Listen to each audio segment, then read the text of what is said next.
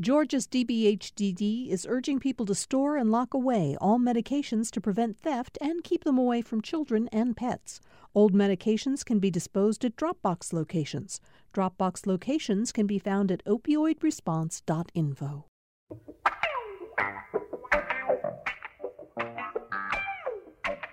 So last night, while the presidential debate was underway, I was reading, as were Sam and Amelia, some of the posts that people were putting up on social media.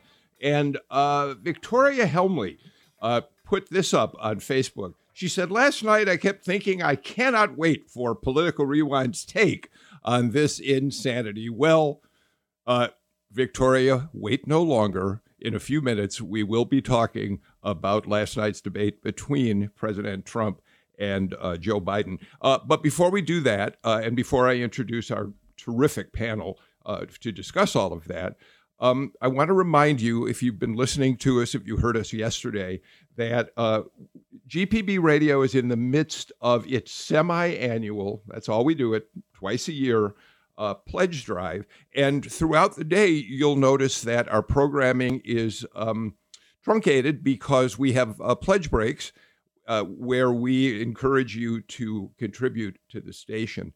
As I said yesterday, our bosses here at the radio side understand how important Political Rewind is, especially right now with just 5 weeks left before the election. And so when we said to them, can we please do our show pretty much uninterrupted by pledge breaks, we didn't even have to beg. They said, of course, we understand that the show matters more than ever right now. But in not having those pledge breaks, which really do work, as you hear all of the exhortations to contribute, you typically respond. So I'm asking you right now, we're not doing pledge breaks during the show today. I'm going to mention it now and a little bit later on. Please, if you are not yet a supporter of GPB Radio, we really need your help. All of our programming is paid for by listeners.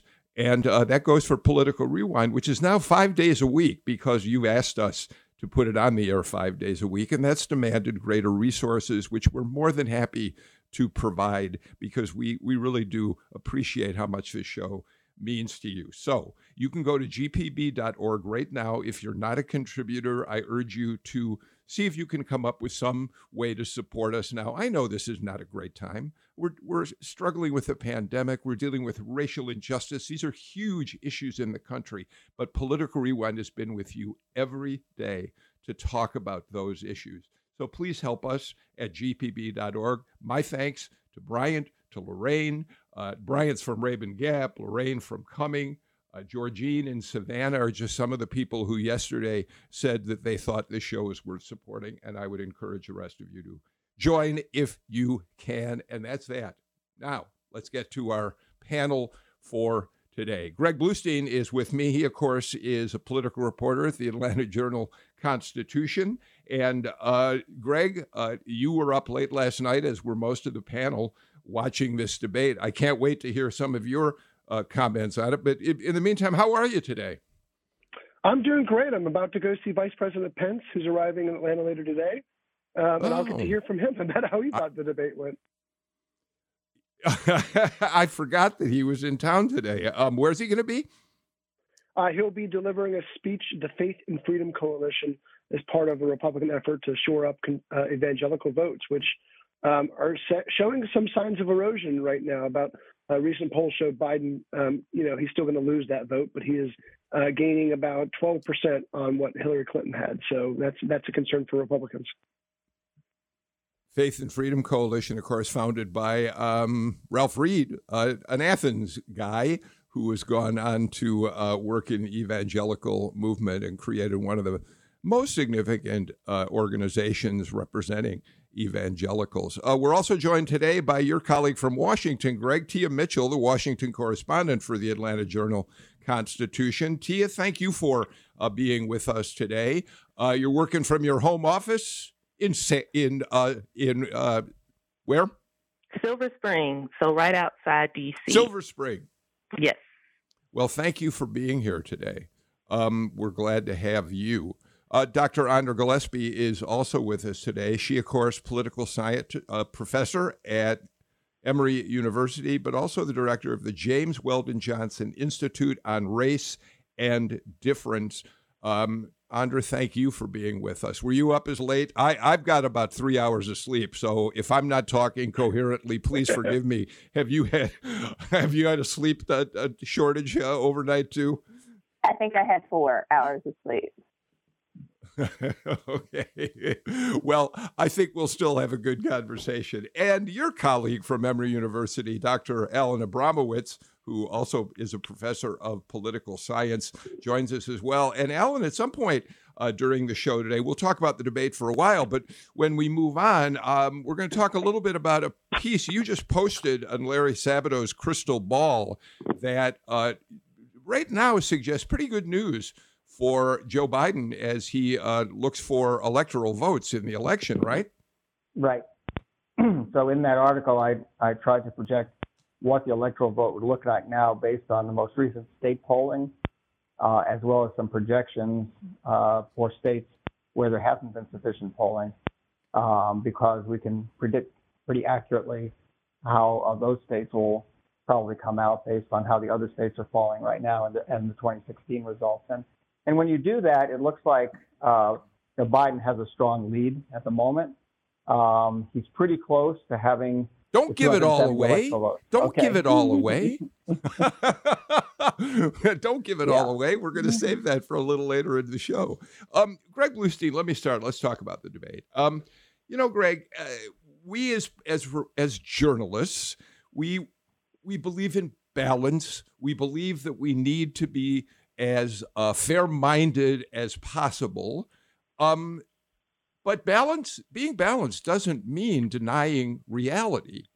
And from almost all quarters last night, left or right, there was a clear feeling that President Trump went off the charts in terms of the way he behaved on the stage. And don't take our word for it. Michael Goodwin, a conservative columnist for the New York Post, a very conservative columnist, said this morning: America was mistreated Tuesday. A highly anticipated showdown in a closely fought presidential election in a deeply divided country had the potential to be a clarifying moment. Instead, it was a sweaty, formless flop. Worse, it was annoying. Neither the candidates or moderator Chris Wallace acquitted themselves well. The bulk of the blame, says Goodwin, falls on Trump.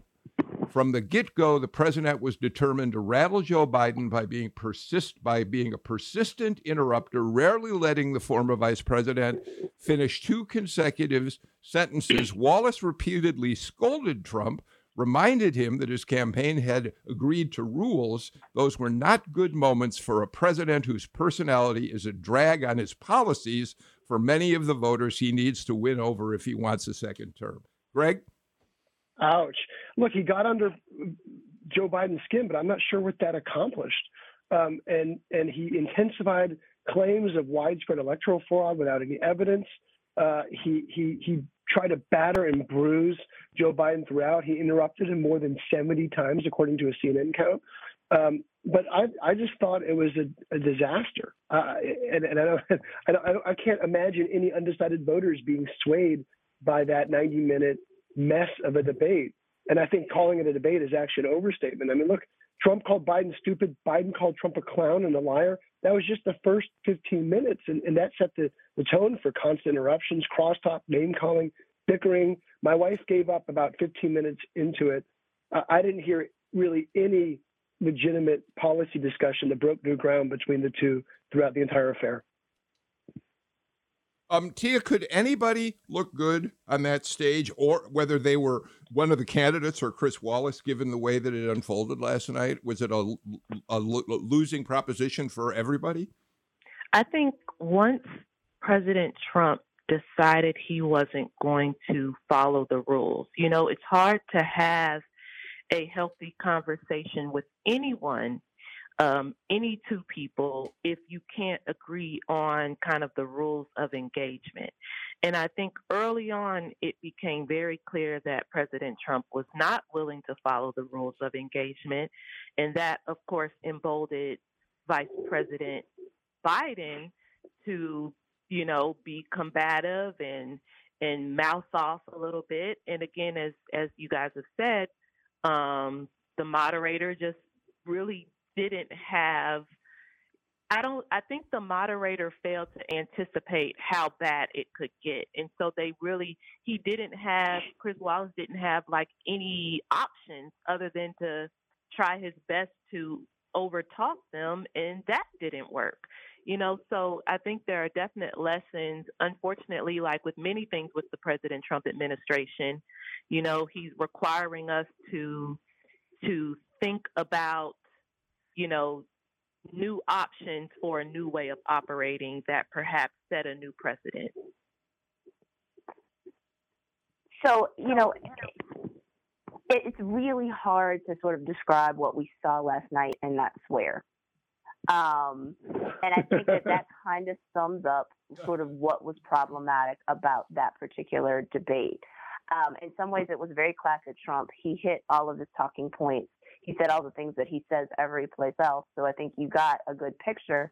And we're used to him being pugilistic. And I think he thought that by being pugilistic, that somehow Joe Biden was going to melt into a puddle.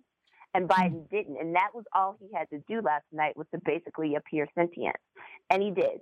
And so in that respect, Biden certainly gets a lot of credit. But I think the larger question is, what damage does this do to the presidency? What damage does this do to us reputationally? My brother usually does not let his kids watch the news, in part because he was trying to filter out bad stuff that he doesn't want to explain to them. But for some reason that I don't know yet, because I haven't talked to him in person, he let his kids watch at least the first part of the debate. And my 7-year-old niece said, "Don't they know that kids might be watching this?" And I think that that's all that needs to be said about sort of like the decorum of last night. Yeah, I mean, I agree with everything that's just been said. To me, it almost seemed like Trump was treating this as if he was at one of his rallies, and that he was basically just trying to speak and communicate to his base, the kind of people who show up for his rallies. The kind of behavior that we saw, the language that he used, his refusal to condemn white supremacy, his continuing to raise questions about the legitimacy of the election and mail-in voting. I mean, these are all things we've heard before, but we particularly hear them when he's out on the campaign trail talking to his strong supporters at these campaign rallies. So the problem is that this is a much, much broader audience, including a lot of voters who are not in his base. And he is trailing in this election by all measures we have available. He needs to change that. And he's not going to change it by behaving as if he's only interested in communicating with his base.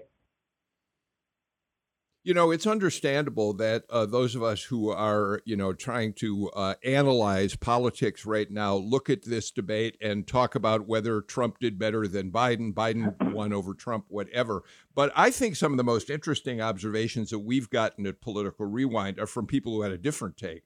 So here's just one of the tweets that came into Political Rewind last night. James Kelly said, "Civil discourse is officially dead. America lost tonight.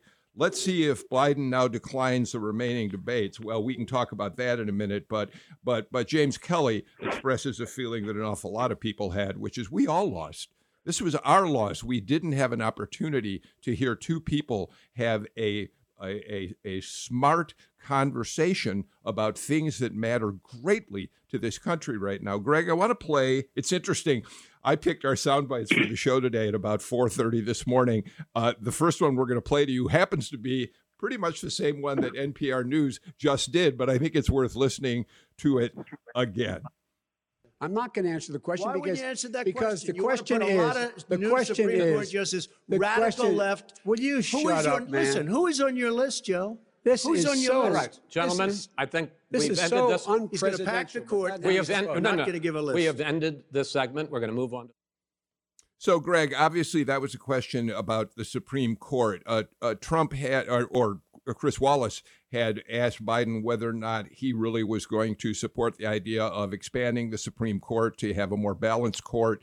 And Biden didn't want to answer that, and that's how that exchange unfolded. But, will you shut up, man? There are going to be Biden supporters who think he was brave and forceful to give that back to the president. But there are going to be people who say he contributed to the unfortunate tone of last night with comments like that. Yeah, you're exactly right. And the Biden campaign, or at least his supporters, are already selling T-shirts with that phrase "Will you shut up, man?" on social media. But that was an example of how this ugly affair was. Although I think President Trump took the lion's share of the credit for the ugly affair, Joe Biden didn't help himself, especially with some exchanges like that. You're right. And some people will say that he was valiant in his standing up against President Trump, but he played into the chaos. And really, to me, the Twitterization of this debate, it might as well have been President Trump reading from his Twitter stream and replying and retweeting and all that, brought to a debate stage. And we saw how that just does not work at all to have an effective dialogue about policy discussions. So here's the dilemma here, and and I will acknowledge that political scientists haven't studied this because this hasn't been an issue before. Like, what do you do when somebody does that, like in that situation? Because there is, there's a fine line between keeping it classy and sticking up for yourself. So "will you shut up, man" is better than walking over and punching him in the face. And so, the fact that he said something, in defense of himself is something that, some people are going to criticize, but those people were never going to vote for Joe Biden and were never going to be persuaded to do so anyway. I think if he had not done anything, that there may have been a chance that would have been perceived worse. And I think for a lot of people who are appalled by the behavior that they saw, while Joe Biden got his licks in, right, I think many of them are going to look at that and they were thinking the exact same thing, right? When people were sighing, when people were, putting stuff up like "I can't deal with this anymore," or "I was throwing things at the television," or cursing at the TV, right? They were feeling the exact same way that Joe Biden felt on stage. And so, "Will you shut up, man," or calling him a clown was actually somewhat benign, and depending on your vantage point, perhaps the right thing to say. Yeah, I think that's exactly right. I think that Biden was in a position where, on the one hand, he didn't want to sink to Trump's level, and I think going into the debate, they sort of knew that something like this could happen.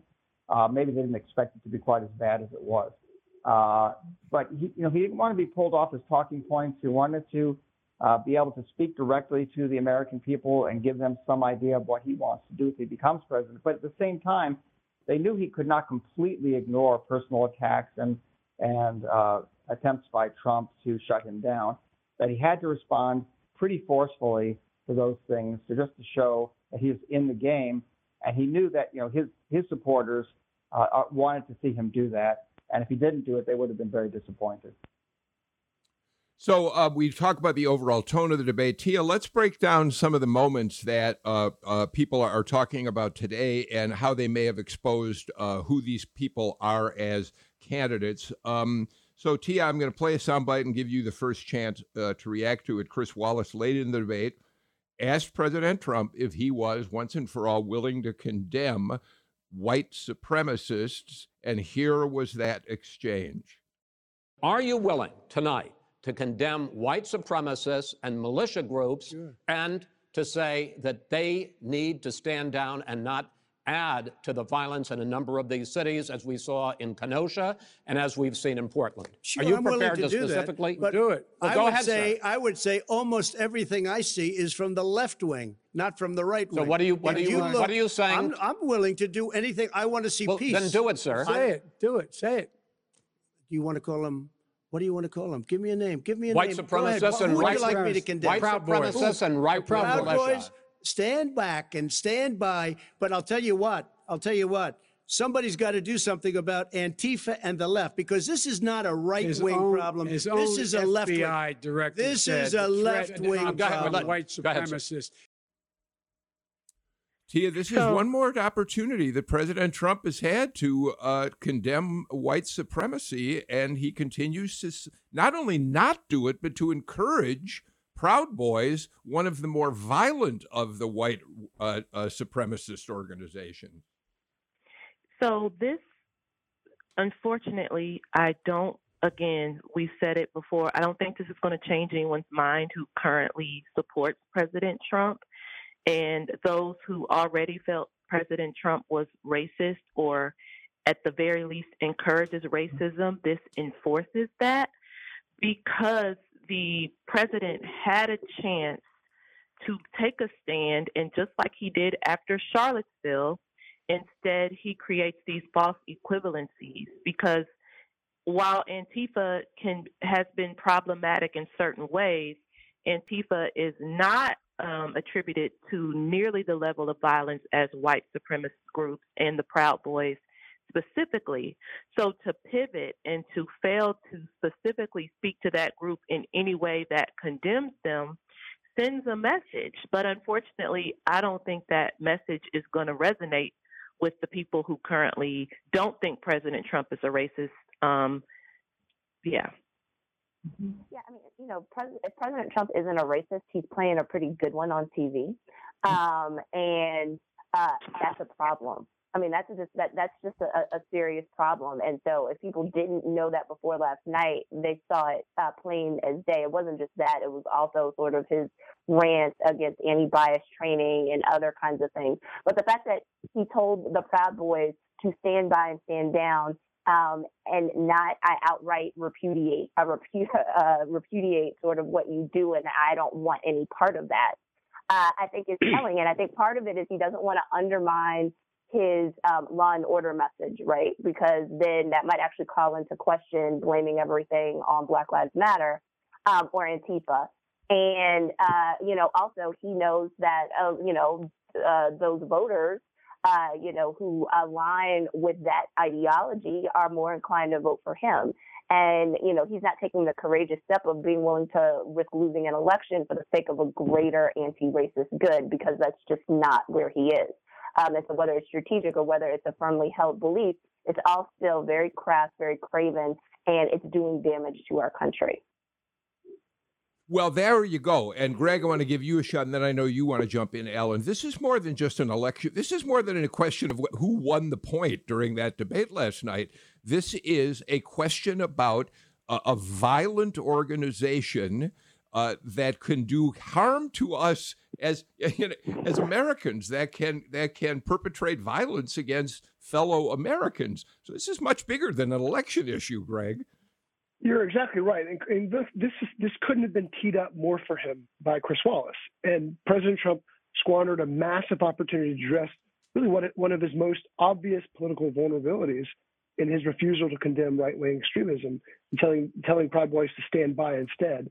And the Republicans I heard from last night were worried about down-ticket after effect of that outright refusal. This can't be called fake news. This can't be called this can't be easily spun over. This was seen by tens of millions of Americans on live TV, where he had it just laid out right in front of him to just say, yes, I condemn any sort of right-wing extremist violence, as well as, he could have added a left-wing stuff in there too if he wanted to, but he didn't. And the entire the American electorate was there to see it. Ellen? From an electoral standpoint, I think this is nuts. I just don't understand it. And once again, I don't understand what the strategy is here. The president has a huge problem right now with college-educated voters in general and college-educated women in particular. And a lot of both his style of debating last night, his incivility, and particularly these comments about his unwillingness to forcefully condemn white supremacists, it seems to me, is just going to reinforce that problem. There's no way he's going to make any headway with this. And as Joe Biden tried to point out, in fact, we know that the danger, the violence, and the level of violence is much greater from the far right than it is from the far left right now. All right. That said, I want to, many people have commented on the fact that it became clear that President Trump did not go in with much of a strategy other than to try to intimidate both the moderator and Biden, which at times he seemed able to do. But I'm wondering, Tia, if in fact the president on a couple of occasions may have put Joe Biden in an interesting corner. And this relates to a soundbite we're going to play right now, in which the president says to Biden, your support Bernie Sanders, Medicare for all, you've got a socialist agenda. Why don't you just fess up? Here's that exchange, and then Tia, let's talk about it. You agreed with Here's Bernie the deal. Sanders to the The manifesto. whole idea. Let him. There is no manifesto, number Please one. let him speak, Mr. Number President. two. You just lost the left. Number two. You just lost the left. You agreed with Bernie Sanders on a plan. Folks, absolutely agreed folks, do you to, have any and under that idea plan, what you have this clown's socialized, doing? They call it. All right. So, Tia, there was that exchange. And then Trump went after him saying he supported the new Green Deal. Big deal for AOC. And Biden said, no, I don't. I have my own plan. I wonder if the president did, in fact, rather cannily expose some of that, the problem that Biden is going to have with the left and how people like Alexandria Ocasio-Cortez are going to respond today. Again, I think what President Trump wants to do is turn off progressives from supporting Biden, depress turnout on the Democratic side, because, if not enough Democratic voters show up, then President Trump can win re-election. So it's a clear strategy that he hopes, if he can highlight that Biden does not embrace some of the policies of progressive Democrats, they may stay home. And that is a concern for Biden, and that's always been a concern. However, I think that AOC didn't wake up this morning surprised that Joe Biden doesn't support Medicare for all or the Green New Deal. That's not new information. And I think progressives have been grappling with this since Biden won the South Carolina primary. So yes, this is a concern, but I think that for most Democrats, from the left to the center, their bigger concern is not another Trump term, and I think that is probably going to, usurp their other concerns with Joe Biden. Thank you for that. Okay, I've got to get to a break. When we come back, we can continue talking, weaving aspects of the debate into our conversation, but I really would love to move this conversation toward the impact it may have here in the state of Georgia on voters and how people are going to line up. Candidates on the ballot are going to line up around what happened last night. As we go to break, our good friend, Dr. Carlos Del Rio at Emory University, had a great tweet last night. Here's what he said. He said, watching the debate is giving me a pre-existing condition. You're listening to Political Rewind. We'll be right back. Thanks for listening to Political Rewind. If you like this show, you'll also like Georgia Today. It's a daily podcast from GPB News, bringing you compelling stories and in-depth reporting that you won't hear anywhere else. Join me, Peter Biello, for this quick and convenient way to get the best of GPB News' extensive coverage of the topics that matter to you, delivered directly to your device every weekday afternoon.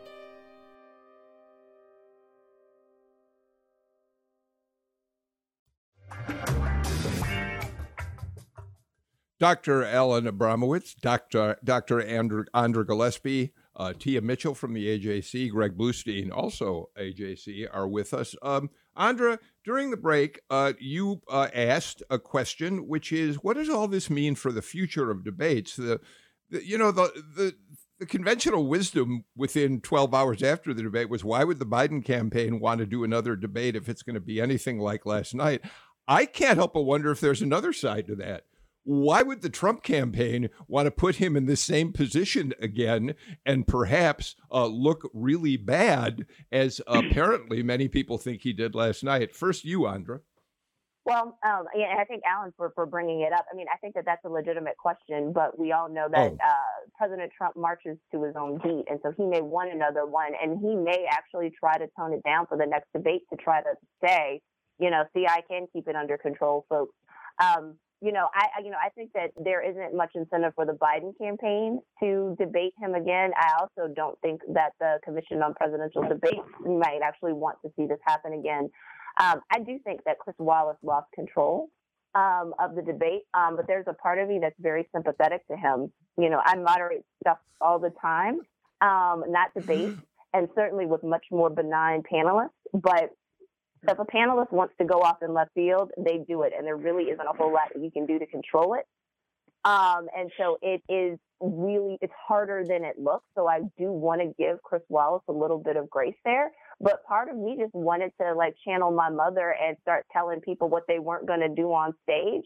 And, that's hard to do when you're in that type of a pressured environment. But if they're not gonna behave, and they have a history of not behaving, I think that there could be something to be said for constructive disengagement. Yeah, I think we're going to have more debates, and I suspect we probably are. But I would not be surprised to see the Presidential Debate Commission deciding to make some changes in the rules and format, and one in particular that I think has been suggested by a number of people in the aftermath of last night's debate could be very helpful, and that is that the moderator should have a mute button available, and that perhaps one of the candidates who's not speaking, while the other one is answering a question, should be muted. Now, that may not work for the entire length of the debate, but at least for the segments where the candidates are supposed to have a segment of time to answer a question, that it would be very helpful for any kind of rational discussion to have the other candidate, especially if it's President Trump, not be able to constantly interrupt. All right, we'll watch how that unfolds. But Tia and Greg, unless I've missed something, Tia, I have not yet seen what you would normally expect in the immediate aftermath of last night's debate, and that's news releases from David Perdue or Kelly Loeffler congratulating the president for his superb performance in how he handled Joe Biden last night. Now, maybe I've missed them, but I get their news releases. Are they silent at this moment? Have I missed it? Can you give us some news or no?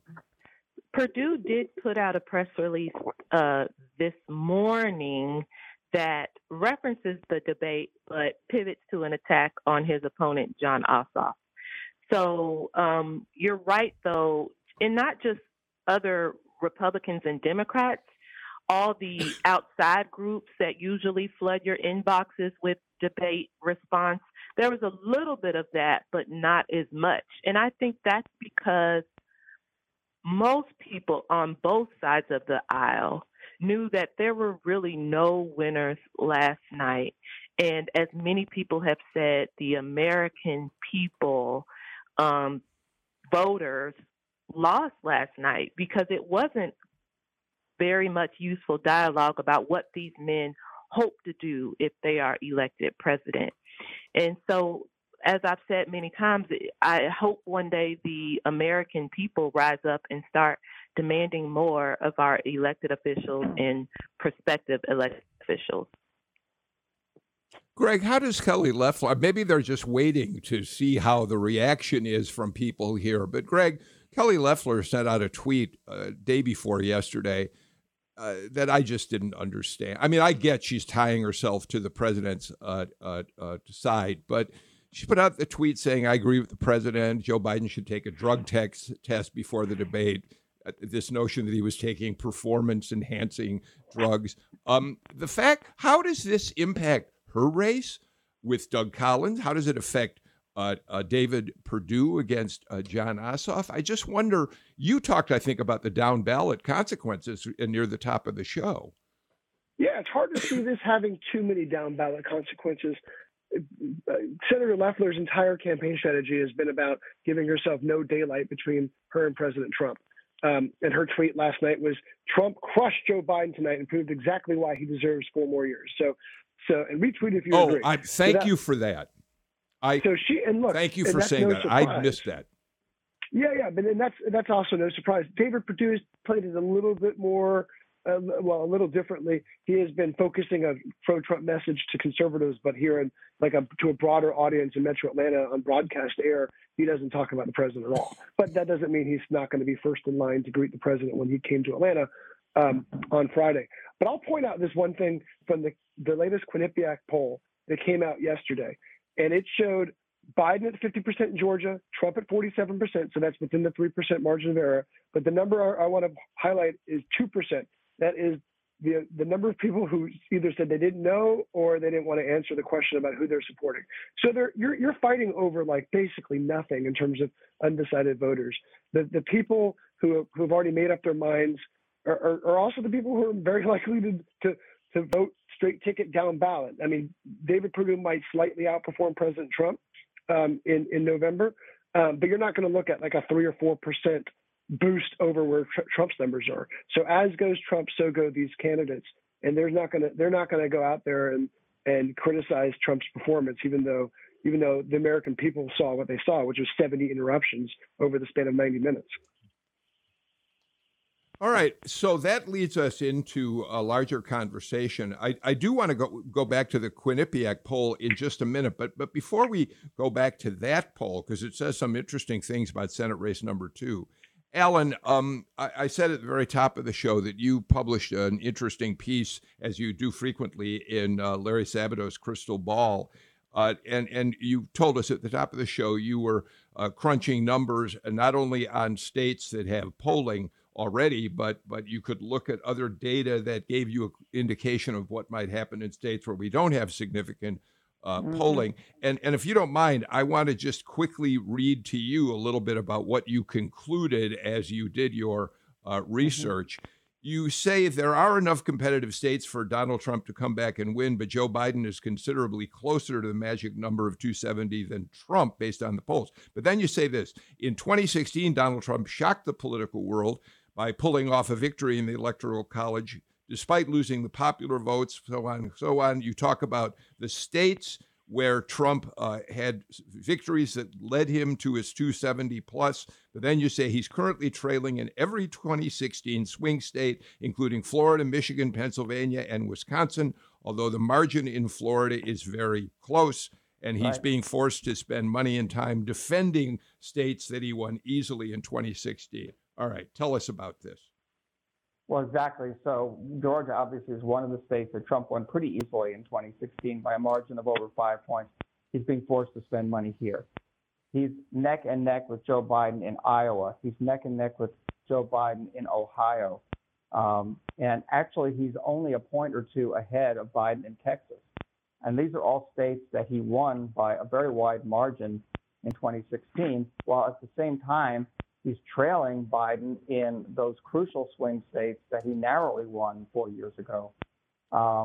So clearly, the Trump campaign is on the defensive. They're having to spend money to defend states they won easily.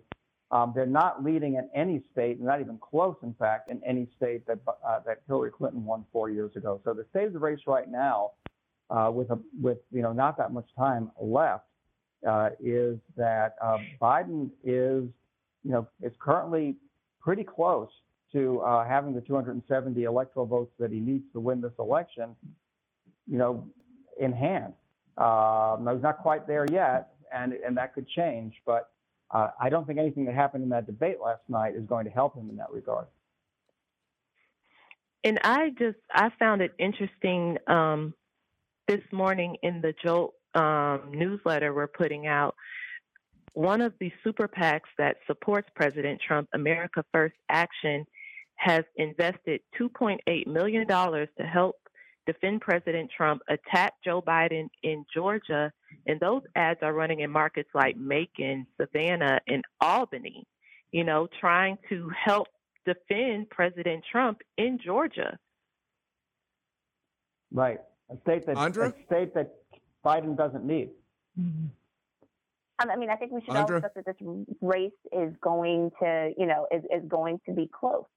And so, we expect that Joe Biden is going to win the popular vote. It's just a question of what the distribution of votes is going to look state to state. So I think the calculus that Alan is pointing to suggests that there are states that are much more competitive than they were in 2016, and that Donald Trump, who we haven't talked about fundraising yet, is behind the eight ball in fundraising, is now having to expend resources in places where he shouldn't have to in order to maintain a comfortable electoral college lead.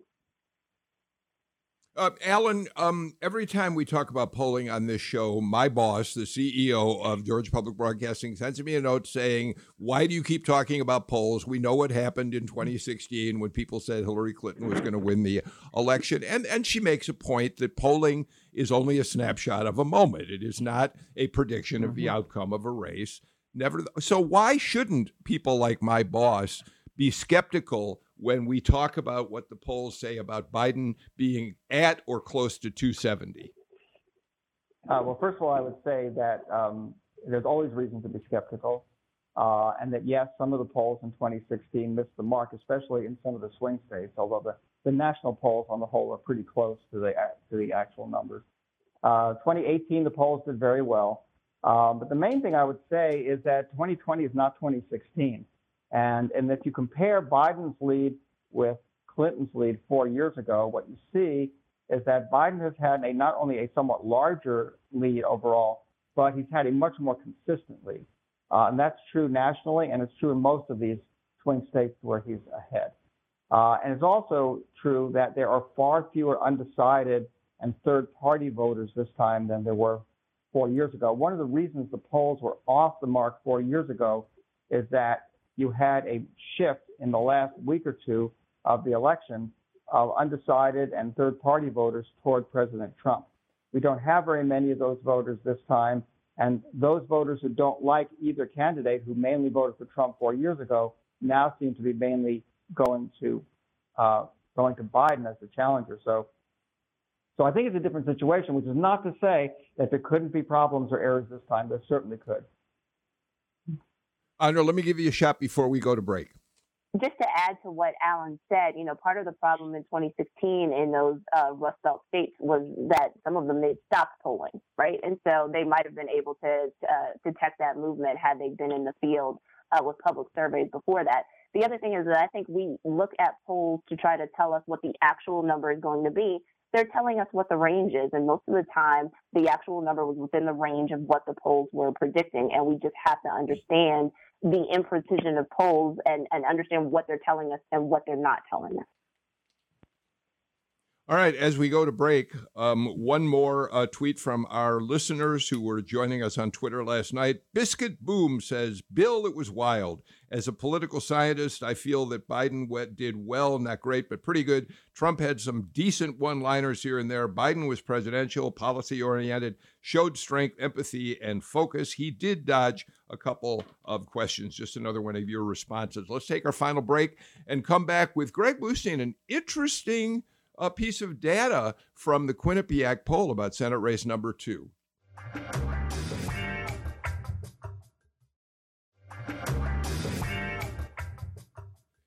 Greg Bluestein, yesterday you had at AJC.com what we old timers from the old Chicago newspaper days like to call a scoop. You revealed that President Jimmy Carter had endorsed Raphael Warnock. That came only about 4 days after President Barack Obama did the same thing. And now the Quinnipiac poll actually is the first poll we've seen that puts Warnock ahead of both Kelly Loeffler and Doug Collins in that massive 21-candidate Senate race number 2. Yeah, this was a movement that, frankly, I've been expecting for a little bit here. Polls way back in the summer showed Warnock neck and neck in that special election with Matt Lieberman on the Democratic side. But he's been slowly distancing himself, and this is the first poll to show him way out in front. He's at 31%. Senator Loeffler's at 23%, and Congressman Collins is at 22%. So a clear lead in this poll. It differs from the 3 polls that we saw last week, including the AJC poll that showed more of a muddle up front. But clearly what's starting to happen is that Warnock has spent more than $6 million right now on TV ads. That's starting to boost his message. The Democratic Party is starting to is continuing to consolidate behind him, with two former presidents in the last week both endorsing his campaign.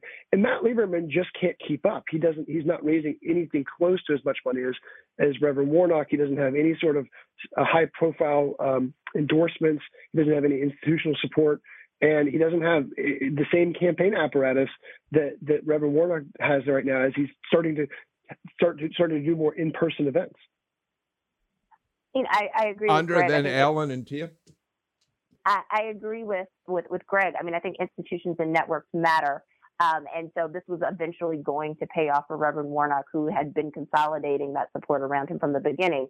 The movement that we see in the polls is largely due to African-American voters consolidating around Warnock.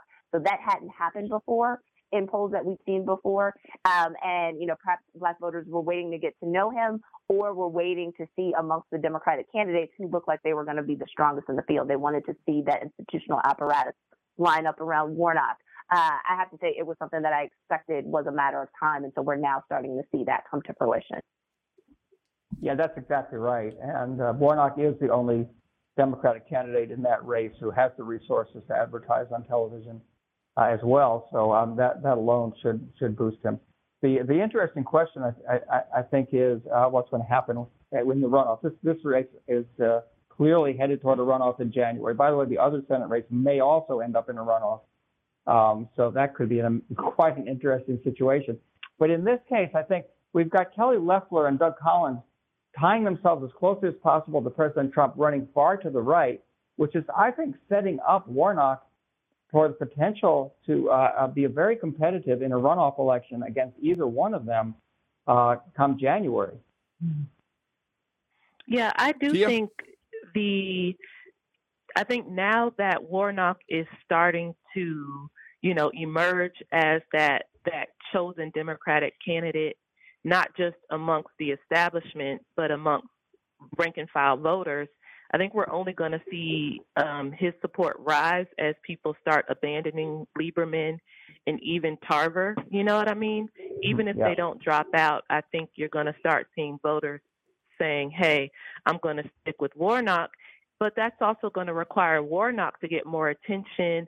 You're going to see more people digging into his old sermons and statements. But I do think it'll be interesting, if only the special election goes to a runoff. That is not a good position for Democrats, because we know they struggle with getting their voters to show up in a runoff. But if you can get two statewide races in a runoff and up the stakes even more, I think that only helps Democrats, because it incentivizes them that much more to show back up again. Greg, Professor Audrey Haynes from University of Georgia on our show yesterday suggested that Matt Lieberman and Ed Tarver, if this ends up being a runoff in Senate race number 2 between the two Republicans, Loeffler and Collins, if either of those guys think they're going to have a future with the Georgia Democratic Party, they really will have tarnished their reputations if they are viewed as the people who stopped a Democrat from having a clear shot in a runoff, probably at winning. Do you think that's correct? I mean, I don't think that they're going to stop a Democrat. Even before this poll showed, I don't think they were going to squeeze. I know on social media and among especially national Democrats, that was the trend is saying, oh, it looks like they're going to squeeze Warnock out of a runoff. But the operatives who are very involved in these races never thought that was a possibility. The one thing that I heard from a lot of Democrats is it does deprive Warnock of a very, very slim chance of an outright win, because they're going to bleed away votes no matter what. But at this point, it doesn't even matter if they get out of the race, because their names are still on the ballots. There's still more than 1.3 million absentee ballots sent to voters. They're still going to be on those touchscreens. And so they're still going to take away a certain percentage of the vote, even if they drop out now. And I think it's still a moot point, because I think that Warnock is I don't think that we'll see any more polls with Warnock neck and neck with Lieberman at all. No, I completely agree with that. I don't think Warnock can get to 50%. I think it's highly unlikely. But in the runoff in January, I think that the turnout question is going to be very interesting and key there. But the difference between this runoff and some of the earlier runoffs that we've seen where the Democratic vote really collapsed is that in this case, even if there's only one contest, we're going to have a very prominent African-American candidate on the ballot in the runoff. And that I think would go a long way toward boosting African-American turnout, which was a big problem in some of the earlier runoffs. Alan Abramowitz, you get the last word on today's show. Thank you for joining us. Andra Gillespie, you as well. Tia Mitchell and Greg Bluestein, I appreciate all of you being here for a very robust conversation on the show today. Again, before we leave you, this was another show we did without pledge breaks because we believe that Political Rewind matters to you as listeners right now. And we on our show have said to our management, please give us this opportunity. They said yes. Now, please help us. Help us by supporting us. Go to gpb.org. Just make a pledge of whatever you can afford to do, even in these very difficult times. We're out of time for today. We're back with a brand new panel tomorrow. We'll continue talking about the Senate races, among many other topics, and we're going to look at the Hispanic vote on tomorrow's show as well. In the meantime, do me a favor, take care, stay healthy, wear a mask, and run down the street to a doctor's office or a drugstore and get a flu shot. I'm Bill Nigut. See y'all tomorrow.